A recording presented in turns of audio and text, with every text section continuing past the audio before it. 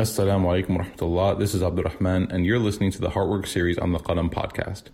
Heartwork is a weekly session at the Roots Community Space in Dallas, Texas, where young professionals come together and discuss ideas and concepts on how to grow in their religious practice and their relationship with Allah.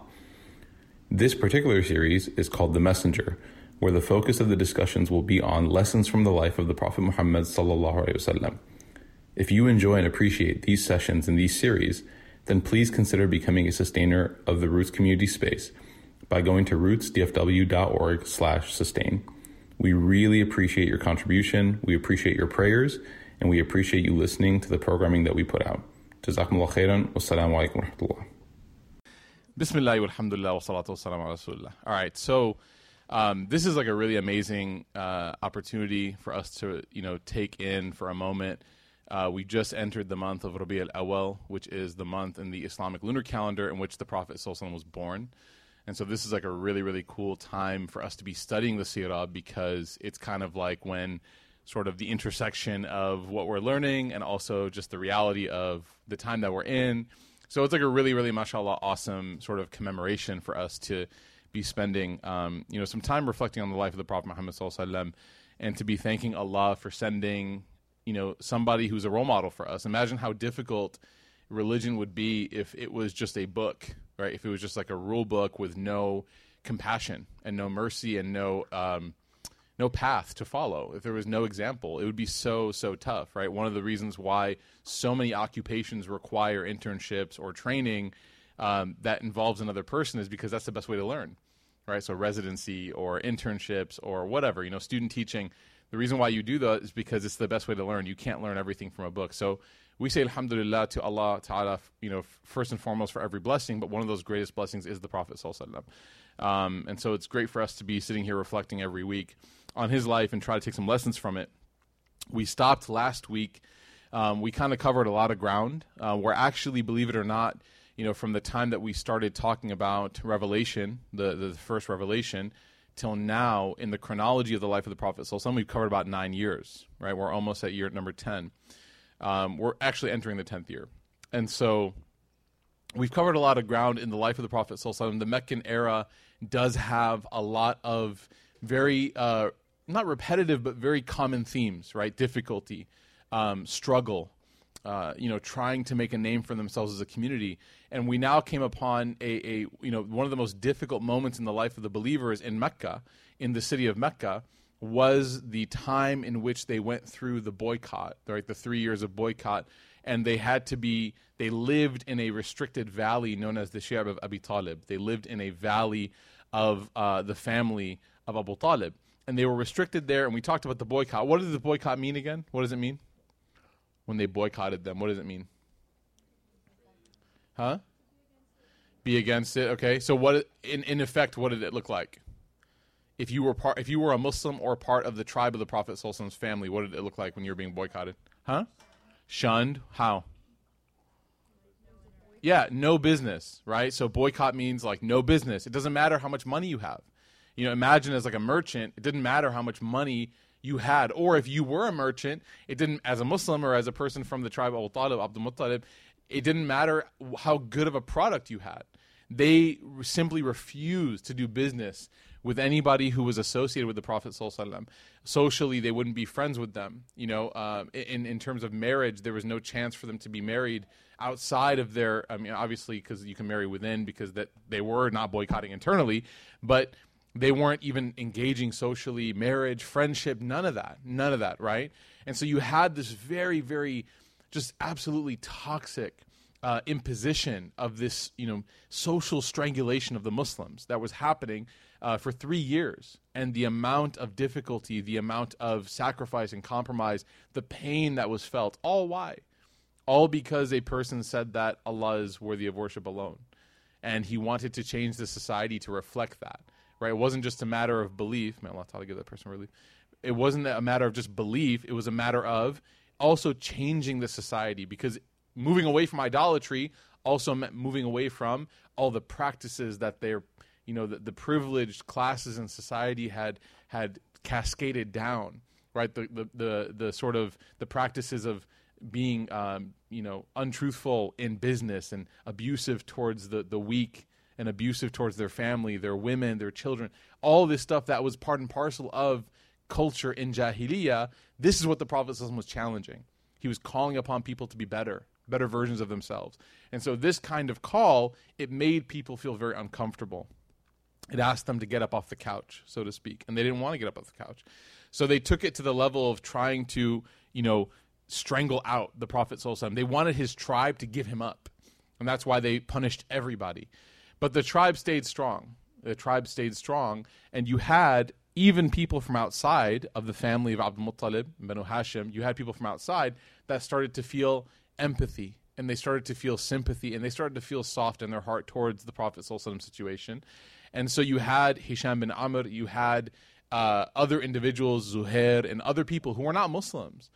But they felt they didn't have to be Muslim to feel this compassion towards what the Muslims were going through.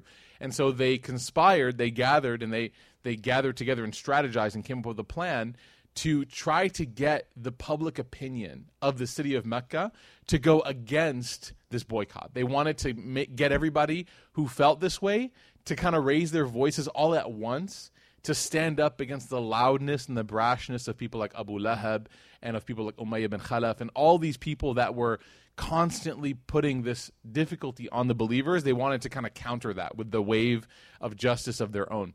And so Hisham bin Amr, the reason why we bring up his name is because he's one of the first people that did this. And this is what the slide's talking about. He thought big, even though he started small. He knew that individually he couldn't solve this problem on his own. If he got up and just yelled at the top of his lungs, then everybody would have ignored him. But the fact that he was not able to individually change the situation himself did not stop him. It didn't stop his passion and his strategy. It didn't stop it. It just made it was a burden that was in front of him that presented an obstacle, but it made him think even more creatively about how to solve it. And so instead of thinking to himself, well, I'm too small of an impact, I can't change it on my own, instead of saying, well, that's where my good intention stops, that's where my niyyah just ends, he thought to himself, how can I collaborate? How can I get together with other people? And how can we come up with an idea that's going to be effective? So we're taking a lesson here that many times in your life, and as young professionals, right, the idea is sometimes you come across situations where you do feel like as an isolated individual, as an island on your own, like you can't affect change. And to be honest with you, there are cases where you will not be able to.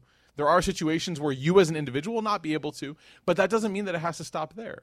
Right? And you have to think in a way that's collaborative. One of the things that's really important about this is a person has to, in order to engage in this kind of collaborative thinking, they have to have no ego. They have to be able to accept, number one, they have to be able to ask for help. And number two, they have to be able to accept it when it's offered to them.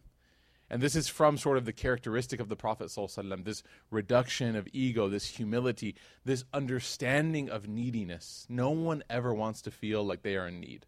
No one ever wants to admit that they're in need. No one wants to be a burden on other people, right? Especially when, from certain cultural or heritage practices. I remember one of the reasons why, anyone here ever, if you were born into Islam and you were raised Muslim, did you ever struggle having sleepovers?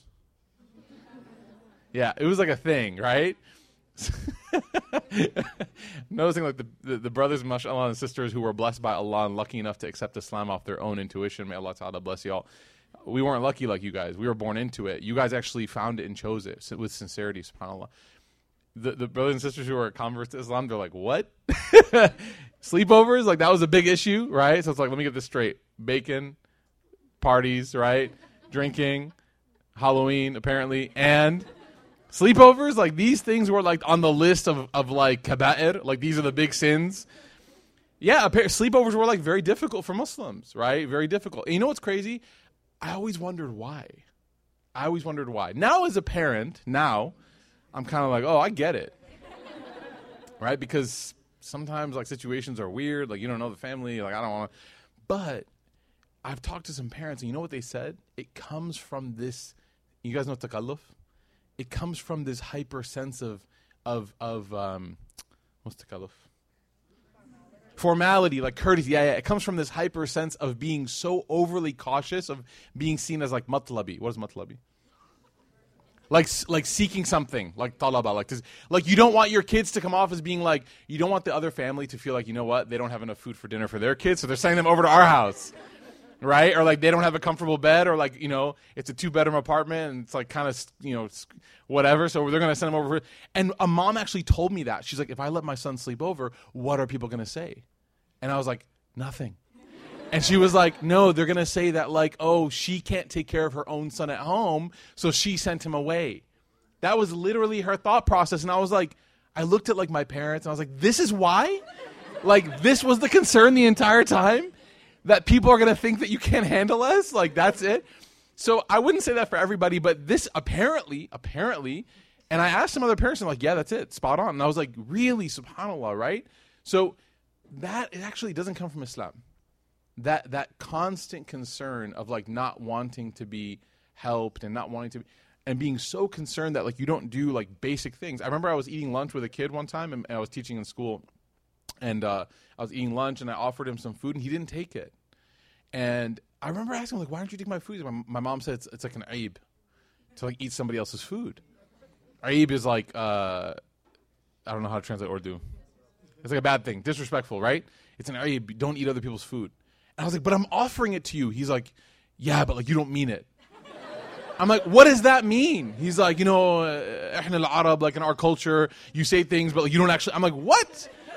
I'm like, bro, if I'm offering you a grape, I mean it. Okay, like take the grape. You know, you're turning pale. Like you need calories. So and he's a poor kid, miskin, and he's like living in this. And so this kind of hyper takalluf kind of culture, like. Again, it's part of a larger ecosystem of being unable to admit that sometimes you're going to need something. You're going to need help. It's very difficult for us to like, you know, how many people have grown up seeing maybe their friends or family members just unwilling to admit that they need assistance and going through so much difficulty, struggling in silence. Right? People have gone through, I was just, you know, mental health. People don't want to talk about issues that they're going through, depression, anxiety, people who went through a divorce, people who maybe had a miscarriage, all these things that are weighing heavily on us. And no one wants to talk about it because they don't want to be seen as needing people's time or being a burden. This is what community is for. This is what friendships are for. It's what community is for. We ask Allah Ta'ala to give us that, inshallah. So this kind of mentality, right, to seek out help was something that was very difficult. And so the Prophet ﷺ, again, like in this time, they were in a lot of need. Hisham bin Amr, he sees this and he calls out and he recognizes that I can't solve this on my own. I need to seek out help. So he sought out help and he was able to gather some like-minded people. They came and they announced, you know, publicly, basically, in the near the Haram area, they announced like, why are we doing this as a community? Like, imagine walking into the Dallas City Council meeting and being like, why are we doing this? Like, what? And you have all of the movers and shakers are there, and you're basically questioning the logic of this boycott. Is it, you know, and they're saying things very emotionally, like, is it right that we're going to kill our own community family, like our brothers and sisters, our cousins? We're going to kill them because why? We're going to strangle them. We're going to suffocate them. We're going to, dehydrate them, and just because they follow this person, just because they weren't arguing for the validity of Islam. They were just arguing for the validity of their humanity, right? And so we take a big lesson here that the Prophet ﷺ again taught us this, and we take this as a lesson here that we have, of course, absolutely rights. Muslims have rights within the community, but Muslims also have responsibilities to try to uplift and to relieve human pressure, human oppression on other people. That it's our job. That if there's no cause that's like not a Muslim cause, right? Homogeneously Muslim country being oppressed, that doesn't mean that Muslims don't care about that, right? We do. Just like Hisham bin Amr, a person who wasn't Muslim, cared about the Muslims, right? So we have a responsibility. Of course, our community as well, right? We have to make sure that our community, but we don't just ignore everybody, okay? So this is an example of that. So what happened was during this time, Abu Jahl, he felt attacked, and they were actually able to sway public opinion. But public opinion doesn't always change everything, right? Public opinion, electoral college versus popular vote, right? So it's not always what's written, okay, with pen and ink. And so the Prophet ﷺ, he tells his uncle Abu Talib, he tells him something very interesting. He says that God has informed me God has told me through the angel Jibreel, right? He received this revelation, not Quranic revelation, but information that he wouldn't know otherwise, that they're on the boycott agreement. So what they did is they actually penned it, they wrote it, and the tribes that were going to participate in this boycott, they all signed, they all authorized this agreement, and they rolled it up and they stuck it on where? The Kaaba. Remember we talked about this. They used a religious symbol to back their oppression. And this is what people can do all the time with religion. If a person doesn't have adequate knowledge to understand their own faith, they will see people misusing religious symbols to back incorrect understandings of the world. Okay? And so they put this parchment on the Kaaba, and the Prophet ﷺ says to his uncle Abu Talib, he says that Allah Ta'ala has informed me that these termites, like these insects, they actually have cleared out the entirety of that agreement, and the only thing left on that paper is the name of Allah. Okay, so again, this is a mini miracle that's happening because the Prophet ﷺ and his uncle are in the valley, the Shia of Abi Talib. They haven't seen this. So how do they know this? Allah Ta'ala informed his Prophet through Jibreel alayhi salam that this happened. Abu Talib has an idea. He's like, okay, you know what? Let's do this. Let's go ahead and put this to the test. And subhanAllah, he actually tells Muhammad ﷺ, he says, you've never ever told a lie. How important is reputation, dude? It's so important. Like, reputation is so heavy. There are times where you will need every ounce of your reputation. You will need every inch of your capital of trust. You will need it, right? Yeah, Siri, right? You will need that. If you don't have that, there will come a time when you are like desperately in need of the person to trust you and to believe you, and it's going to be so stressful and so difficult to show them the reality of what you're trying to communicate. So the Prophet ﷺ, because he was not a liar, because he was truthful, when he tells Abu Talib this, okay, a person who doesn't believe in Islam, but who knows his nephew as being a trustworthy person, he says, let's put this to the test. So he goes to Abu Jahl and the others, and he says, I have a proposition for you. And they said, what? He said, I have been told by my nephew, who has never told a lie, that God Almighty, because they believed in Allah, but they also just believed in other idols as well. He said that God Almighty has ordained that the agreement that you signed, that some termites or some bugs came and they completely, erased the entirety of the agreement except for his name, except for God's name. He says, and they were all like, okay, like what's the chance that that's going to happen? So he goes, okay. Let's put a wager on this, right? This is before Sharia betting was okay. All right, so he says, let's put a wager on this. If it didn't happen, if he's making it up and you go and you look and it didn't happen, we'll hand him over to you. We'll give you exactly what you want. You can do whatever you want with him. He said, but if it does happen, if it's the case that it did in fact happen, he goes, you have to let us all go immediately, and you have to restore our status back in this area, in the Hijaz. You have to give us back our status. Like, we have to be citizens again. So they were obviously overconfident. They were arrogant. They're like, there's no way that happened. So they go and they unroll the parchment, and what do they see? They see what you see written in front of you. In one narration, it says, in the name of Allah, Bismillah. That's all that was left there from the parchment that they had written. Because again, they still did believe in Allah, but they just had other idols that they grouped in with Allah, right? So they saw this and they became so frustrated, and even though there is no possible way that the Prophet ﷺ or Abu Talib could have done this themselves, you know what they said?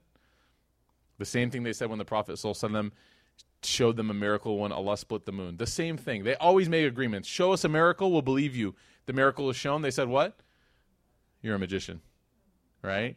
So there are some individuals in your life that no matter what you do to prove your integrity, your authenticity, your realness, they will never accept it. Okay? I feel like this is like corporate America, right? Your manager. No, there are some people, I'm not trying to like have a mass like resignation tonight. Everyone's on their emails, they're like, he gets it. It's Abu Jahl. The guy's like, who's Abu Jahl? But there are some people in your life, they could be family, friends, colleagues, whatever, that you could be doing your absolute best, absolutely, to try to show them with integrity and honesty something, and they simply will not see it. You'll say, what color is that? The thing is green. They'll say red. It just is what it is. The Prophet ﷺ went through this so much so much. I mean, so many times. And one of those times is very interesting when the Prophet ﷺ was trying to sit with these leaders and convince them and talk to them. And not just convince them of Islam. At some point, he's trying to convince them of what? Just let us exist. That's all he's trying to do. Just let us breathe in Mecca, please. We just want to be here, okay? He's sitting with them, and a man by the name of Abdullah bin Maktoum comes to him. Now, Abdullah bin Maktoum is actually a person who is blind, okay? He doesn't have the faculty of eyesight. So he comes to the Prophet ﷺ, and he doesn't know, he doesn't see that the Prophet ﷺ is in a meeting. So he goes to the Prophet ﷺ, and the Prophet ﷺ is sitting and talking to these leaders of Quraysh, and he asked the Prophet ﷺ a question. And this question, the way that my teacher taught this story to me, was that this in the seerah, was that the question would be equal to like if one of y'all came and asked maybe Ustadha Fatima in the back, hey, when I wipe my socks for wudu, let's ignore the wiping socks thing. When I make wudu on my foot skin, okay, do I go to the top of the ankle bone or the bottom of the ankle bone? Right? So again, valid question? Sure. Is wudu serious? Yes. Do we need to make wudu to pray? Absolutely. Is it the time if Ustadha Fatima's meeting with like the governor of like, I don't know, I don't like Texas, the governor of who knows, right? If she's meeting with Elizabeth Warren, right? And she's like talking about Islam and like, I need you guys to do this for Muslims and make all these things. Are you going to walk up to Ustadha Fatima and be like, so we'll do it real quick, right? No, like obviously you're going to understand the context of the situation. You're going to take some cues and you might even be like, you might not even say anything. You might just walk by. Or you might at the very least be like, just after, right? But Abdullah bin Maktoum, he doesn't see it. He doesn't recognize the situation. So the Prophet ﷺ, he's being asked this question. And the Prophet ﷺ in that moment, millisecond, not even a full second, okay? Quicker than we can even count. Briefly, for a millisecond, his eyebrows just twitch. Just a little bit, okay? Not a full-on frown, not a scowl, okay? Not the thing that your parents did when you were in trouble but they couldn't say it. Right? All my friends from public school were like, what do the three fingers mean? I was like, I can't tell you, right? Otherwise my parents are going to get arrested. Right? Like, what does that mean? I was like, something to do with sandals. So they, not even that. Like, not even those things. The Prophet didn't even look at him and be like, he didn't do any of that. Just quickly, the brow furrowed a little bit. And because of that moment, Allah subhanahu wa ta'ala revealed an entire chapter of Quran. Abasa wa tawalla an ja'ahu al-a'ma.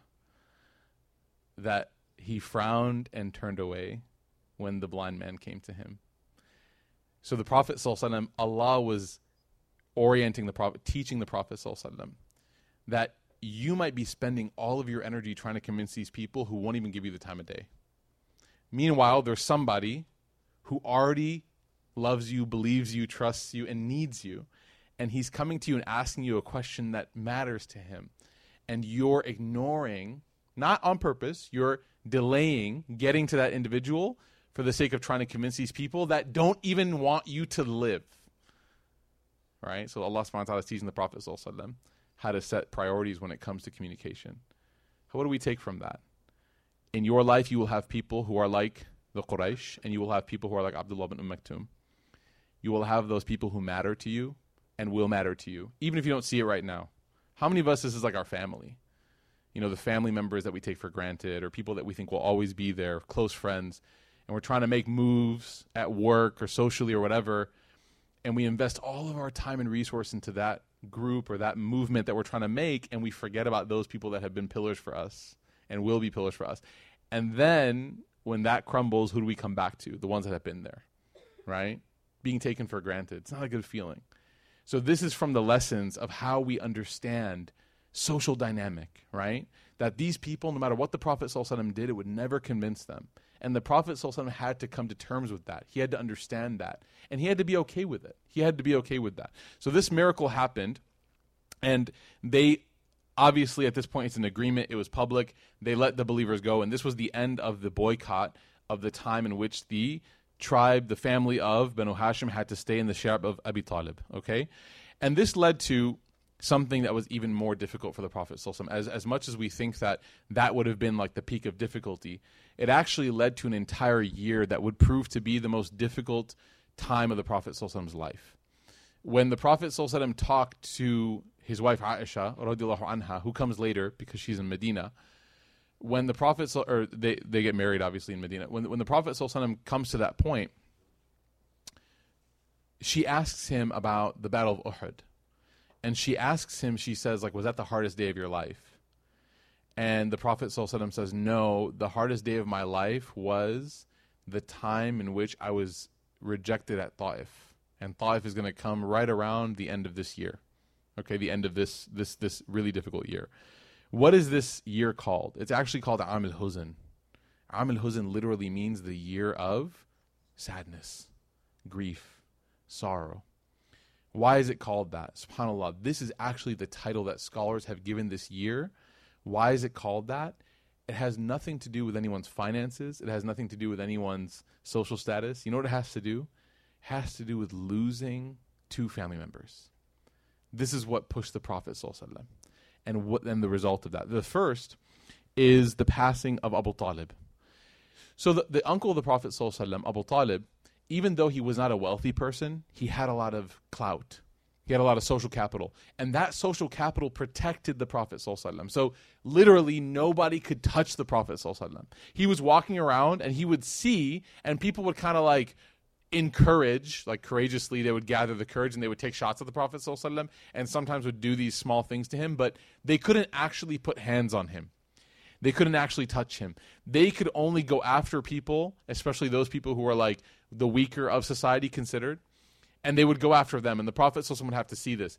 But when Abu Talib, when he became sick, then the Quraysh thought to themselves, and they knew that this man, Muhammad ﷺ, who's causing us so much, right? We're so bothered by him, his protection is ending soon, right? Because if anything happened to the Prophet ﷺ, the entire tribe would back him up. So when the Prophet ﷺ's uncle passed away, it wasn't just like a sudden passing away. It was actually a slow process because he got sick and his sickness kind of got stronger and stronger and eventually overtook him. And the Quraysh, when they noticed that he was getting sick, they said, this man, Abu Talib, is like the last person that we have in our belief system that can make sense to his nephew. So we have to get them both in a room and we have to try to negotiate for once and for all, a solution to this problem while he's still alive. So they called over the Prophet ﷺ to the house of Abu Talib, and there was like 30 or 40 of the Qurayshi tribal leaders in that gathering. It was so packed that the narration says the Prophet ﷺ had to sit in the back of the room. And he saw a spot right next to his uncle, like very close. The spot that no one who's not related would dare sit in. Like when you're sitting, there's like a proximity you have for like family. Basically, like Musa right now could come and sit on me, okay? But if Hassan did, it might be weird, okay? Maybe not. But if Hassan did, it might be... So you have a proximity for family, then friends, and you have a proximity for strangers. These are very important social skills, FYI. Many people are kind of like blank. These are very important social skills to know how close you should stand to a stranger, okay? Just understand that, all right? Inshallah. So there was like a spot next to Abu Talib as he was resting and laying on his resting area, that was clearly family only, that close. The Prophet ﷺ, when his eyes looked at it, Abu Jahl from another place in the room looked at it and jumped there, even though he wasn't from that, right? Wasn't from that closeness, the family closeness that the Prophet ﷺ had. So he was desperate to protect Abu Talib from hearing the voice of his nephew. He didn't want Prophet ﷺ to come because he knew how soft Abu Talib's heart was for his nephew, Muhammad ﷺ. Abu Talib, even though this happens, he goes, where's my nephew? And he calls him. He goes, oh, son of my brother, come. And he says, these people, they want to talk. They want to, they want to reason with you. They want to talk to you. And so they basically offer him, they tell him, can you please try to convince your nephew to stop with this whole business? We'll give him, again, whatever he wants. We'll present to him whatever he wants. We'll put him in whatever position he wants. We'll give him, if he says he wants one thing, we'll give him 10 of that thing, right? If he says, I want a palace, we'll give him 10. If he says, I want this, we'll give him 10, right? We'll make sure that he's satisfied, he's happy. And his uncle looks at him, and he's like trying to negotiate this, right? He's like, Muhammad, right, his nephew, he's like, listen to what they're saying. He goes, I don't doubt you. I don't think that you're doing this for bad reasons, but you have to listen to these people, right? Again, putting this irrational tribal expectation on the Prophet ﷺ that couldn't be explained otherwise, right? That couldn't be explained otherwise. So the Prophet ﷺ said, my uncle, as much as I love you, like I cannot accept this. And this is where that famous line came where he said, what? Again, if you put the sun on my right hand, the moon on my left, I could not change. This isn't my message to alter.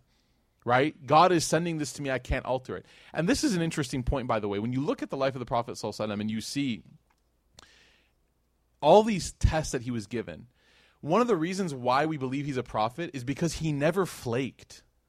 He never even flinched. In moments like this, could you imagine like, you know, there's moments where your ethics are pushed up against the wall. You don't know whether or not something is right or wrong. So you try to navigate what you know to be legally, Islamically okay, while still obtaining what you want and not feeling too guilty to stop yourself from doing it, okay? So it's like, well, I just got a job offer from this company, and I know that they do this thing that is not very Islamic, but what does Islamic mean anyways, right? Right? Or we try to negotiate. This is normal. It's part of our nafs. The nafs is very slippery. Always tries to find sort of its place out, right? The Prophet ﷺ, not even for a moment do we have him saying, well, maybe if I took power and kind of like, you know, maybe if I did that, like Robin Hood, like, you know, steal from the rich, give to the poor. Like maybe I can give myself a position and then I could like just like knock them all out and then la ilaha illallah again, boom, surprise you. Like that could be his strategy, right? No, seriously, like as an individual, the testament of his character is that he's being offered positions of power. And not once for a second does it even cross his mind. Why? Because for him, it's sami'na wa ata'na. It is whatever I hear from God, I will obey that. If God tells me, oh Muhammad, accept what they're offering, I'll take it. But God is not allowing me to take that compromise. And he's not begrudging God because of it. He's saying this is just the way it is. This kind of principled dedication is on its own an evidence of his messengership. Like, who on earth can be so authentic to their message that they're not even tempted? Who can do that? It's such a rare quality to find people of principle. It's so rare. And this is why, for us as Muslims, one of the things that will make you stand out in life and in work as a young professional is your principle. Your dedication to being honest to who you are. That, even if it puts you in difficulty, will always, at the end, pay off. We know in the akhirah for sure, but Allah also promises us that it will pay off for us in the dunya. How? I don't know.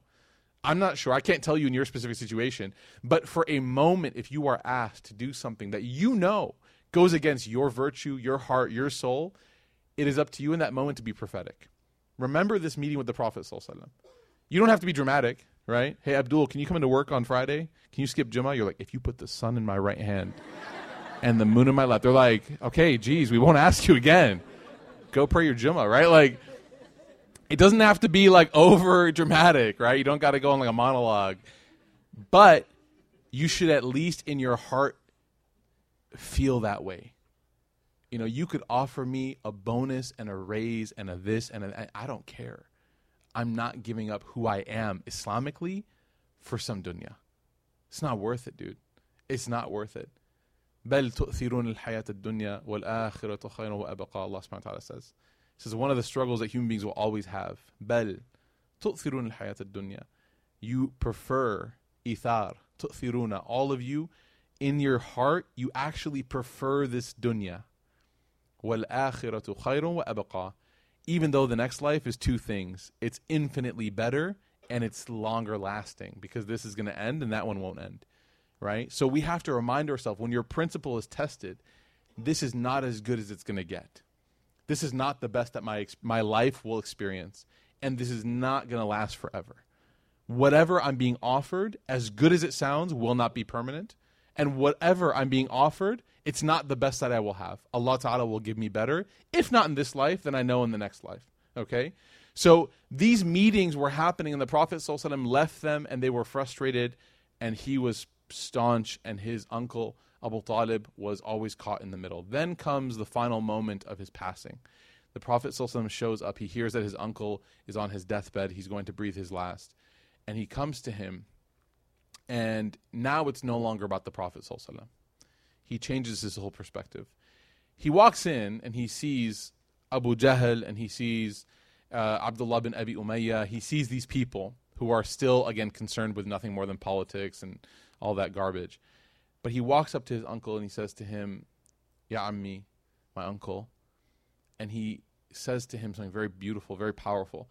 He says, just give me one word that I can take to Allah on the Day of Judgment, and I will defend you. I know you haven't believed in the message the whole time. Just give me something. Just move your lips.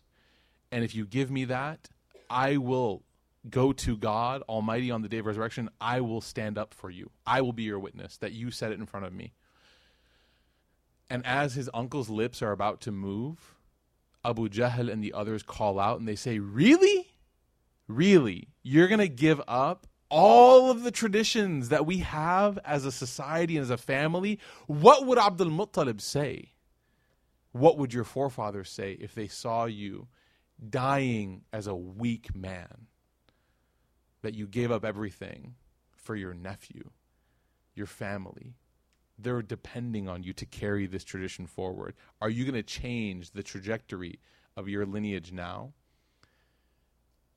And the lips stop moving, and the narration says that the last thing that his uncle said before he died was upon the religion of Abdul Muttalib. This is the Prophet's own uncle. Passed away, not believing his, loving him, but not believing him. Loving him, but not accepting what he had to bring.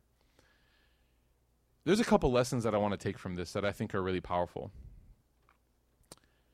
Well, at the end, the Prophet ﷺ said, when his uncle passed away, he said to him that, may God forgive you, and I will pray for you unless God tells me not to. And shortly after, Allah subhanahu wa ta'ala sent the verse down in Surah Tawbah where he says it's not befitting of a messenger to pray for those people who rejected him, to pray for their forgiveness when they chose to reject him during their life, even if they are part of his family.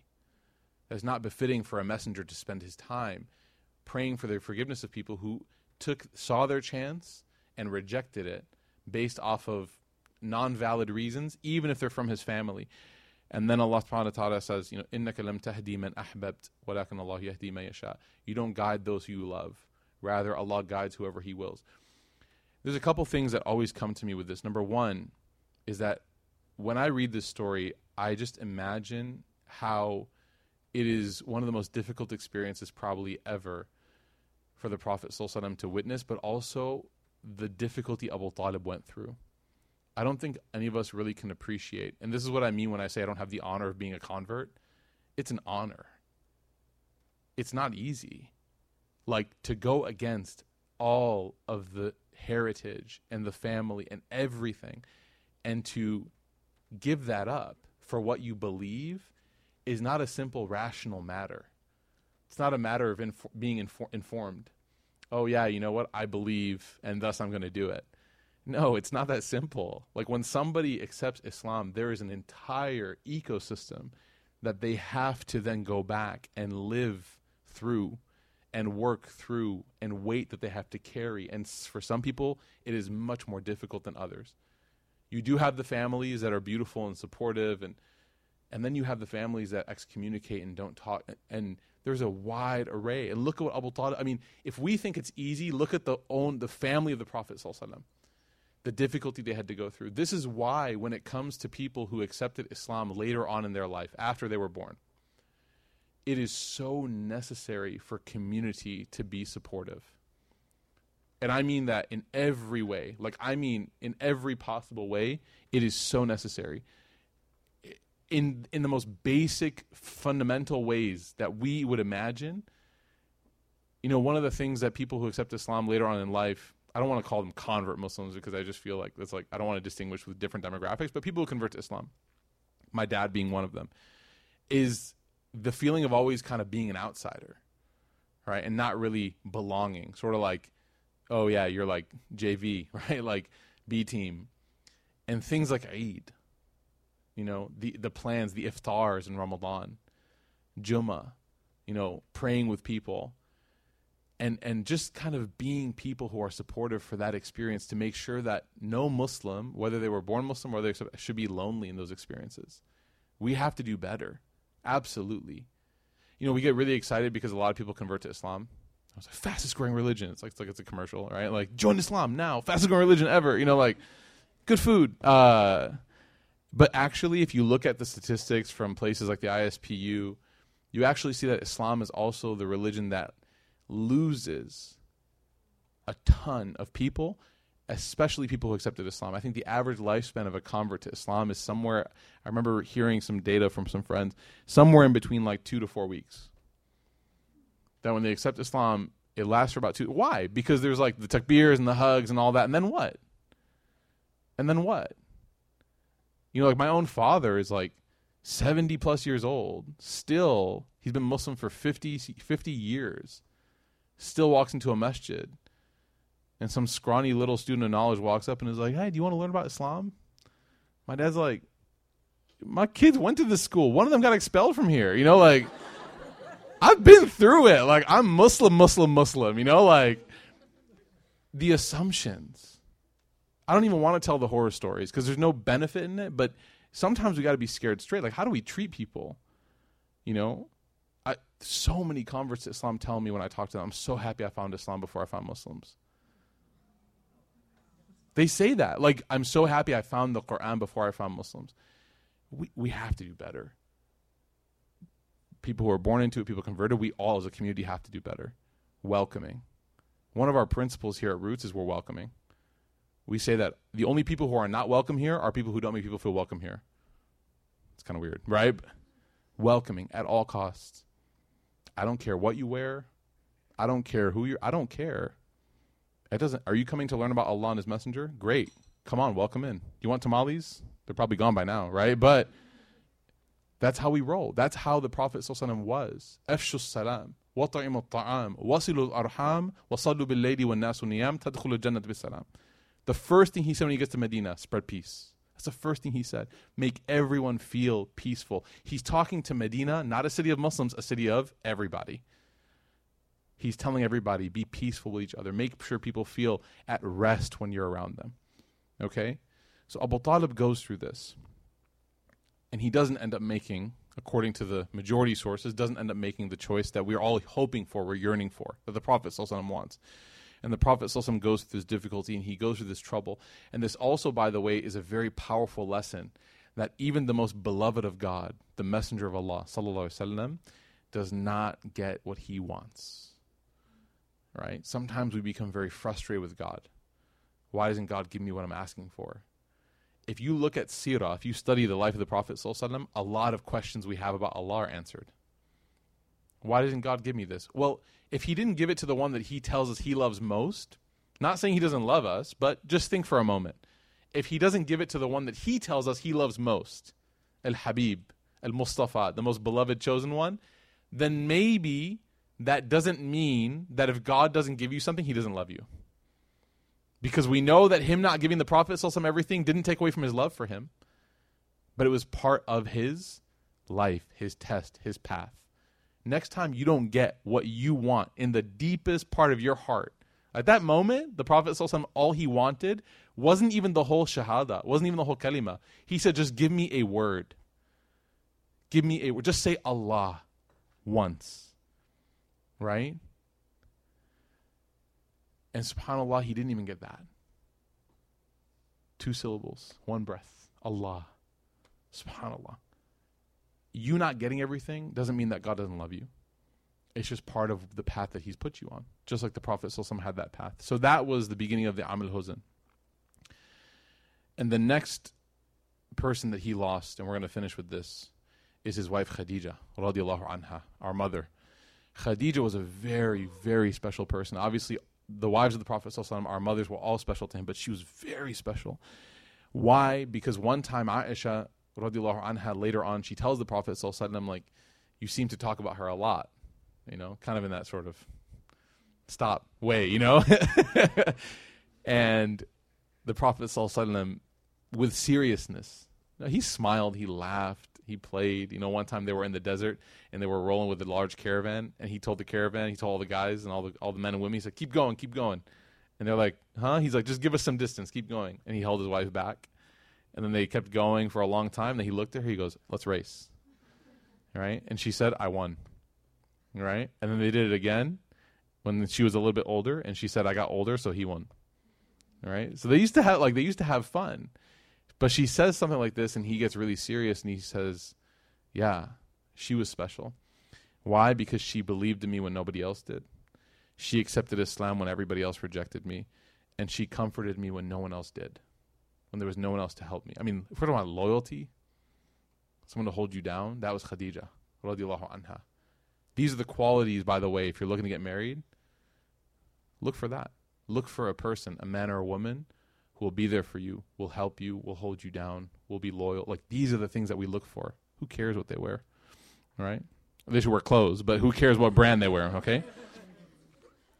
Abu Hurairah narrates that Angel Jibreel alayhi salam came to the Prophet sallallahu alaihi wasallam. Angel Jibreel, check this out, came to the Prophet sallallahu alaihi wasallam and he said, Ya Rasulullah, Khadija's coming with some food, a bowl of soup. So he's giving him, like, spoiler alert, she's on her way. You know what he says? Check this out, this is amazing. He says, when she comes to you, give her greetings from Allah. This is the kind of person she was. Give her greetings from Allah. And then Jibreel says, and me too.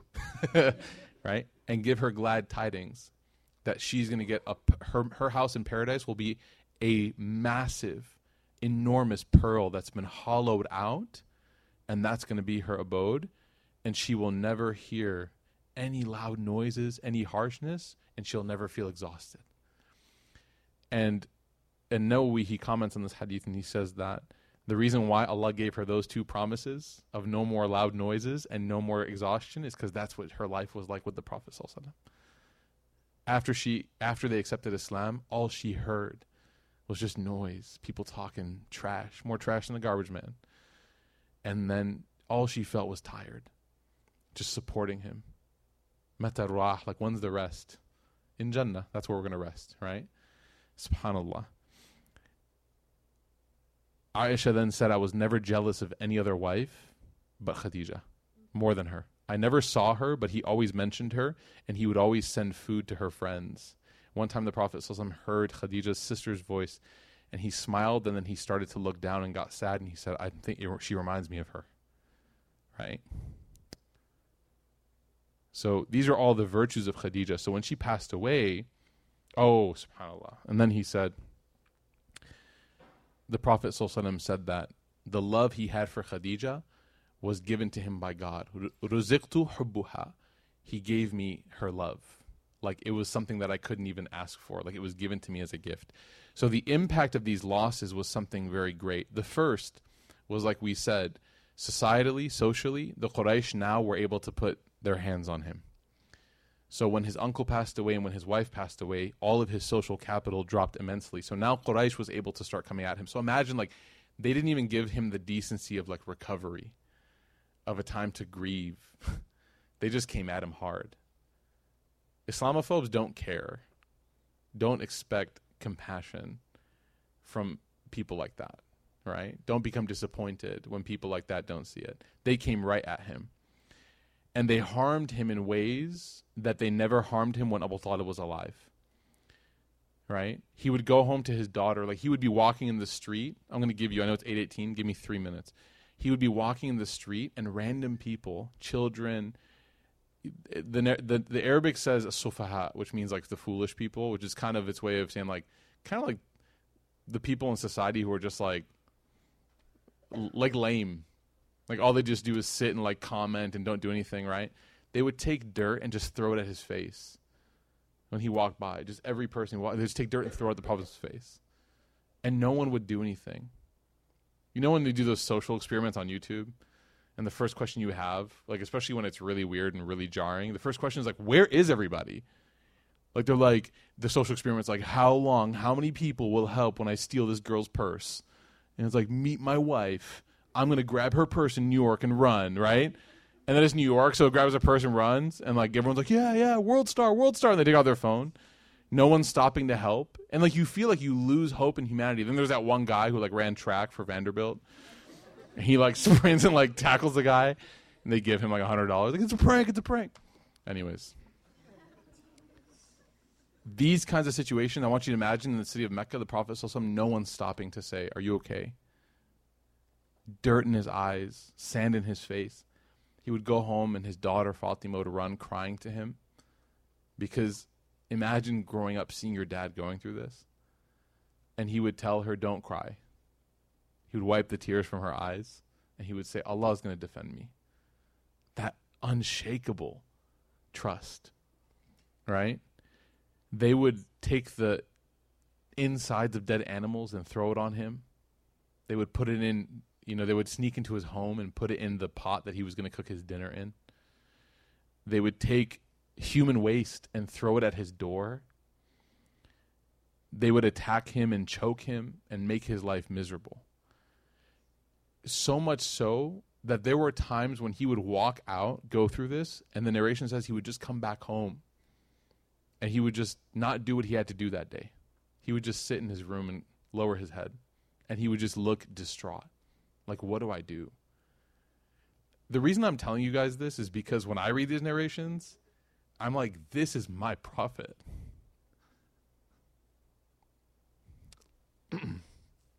The least I could do is try to be like him. I'm not going to be perfect. But the least I could do is be thankful enough. I don't get dirt thrown in my face. I don't have to go home and check my pots to make sure there's no dead animals in there. I don't have to look at my doorstep to make sure there's no waste on there. The least I could do as a person who believes in him is just try. And I'm going to fail. I'm going to stumble. But I'm going to keep trying. Because when I meet him, inshallah, say inshallah, when we meet him, I want to be able to at least tell him I tried. I don't want to have the conversation with him where I didn't. After all he went through. So you read these narrations and every one I read, it was like crushing my heart. Like, I'm the kind of guy that like cries at movies, as you can tell. It crushes me when I see people, like fictional characters, go through pain. It kills me. Now imagine this person lived really in real life and he did this for us and he went through this, subhanAllah. And there were moments where you cheer because Allah got his back. Abu Jahl one time was scheming to step on his neck while he was in sujood. He said, he puts his face in the dirt to worship his Lord. I'm going to go step on his head when he's doing it. And so all the Quraysh were like, yeah, and they all got around him. And when he went, Abu Jahl walked and he stopped and he stumbled backwards. So imagine you see him walking towards the Prophet, he stumbles backwards. And they're like, what's wrong? And Abu Jahl just says, you guys didn't see that? And they're like, what? And he's like, there was a massive pit of fire and there was like this demon looking at me. And the Prophet ﷺ, when the companions and him were talking about it later, he goes, that was Jibreel. And he goes, if he stepped 1 foot closer to me, Jibreel would have ripped him to pieces. He's like, God's got my back.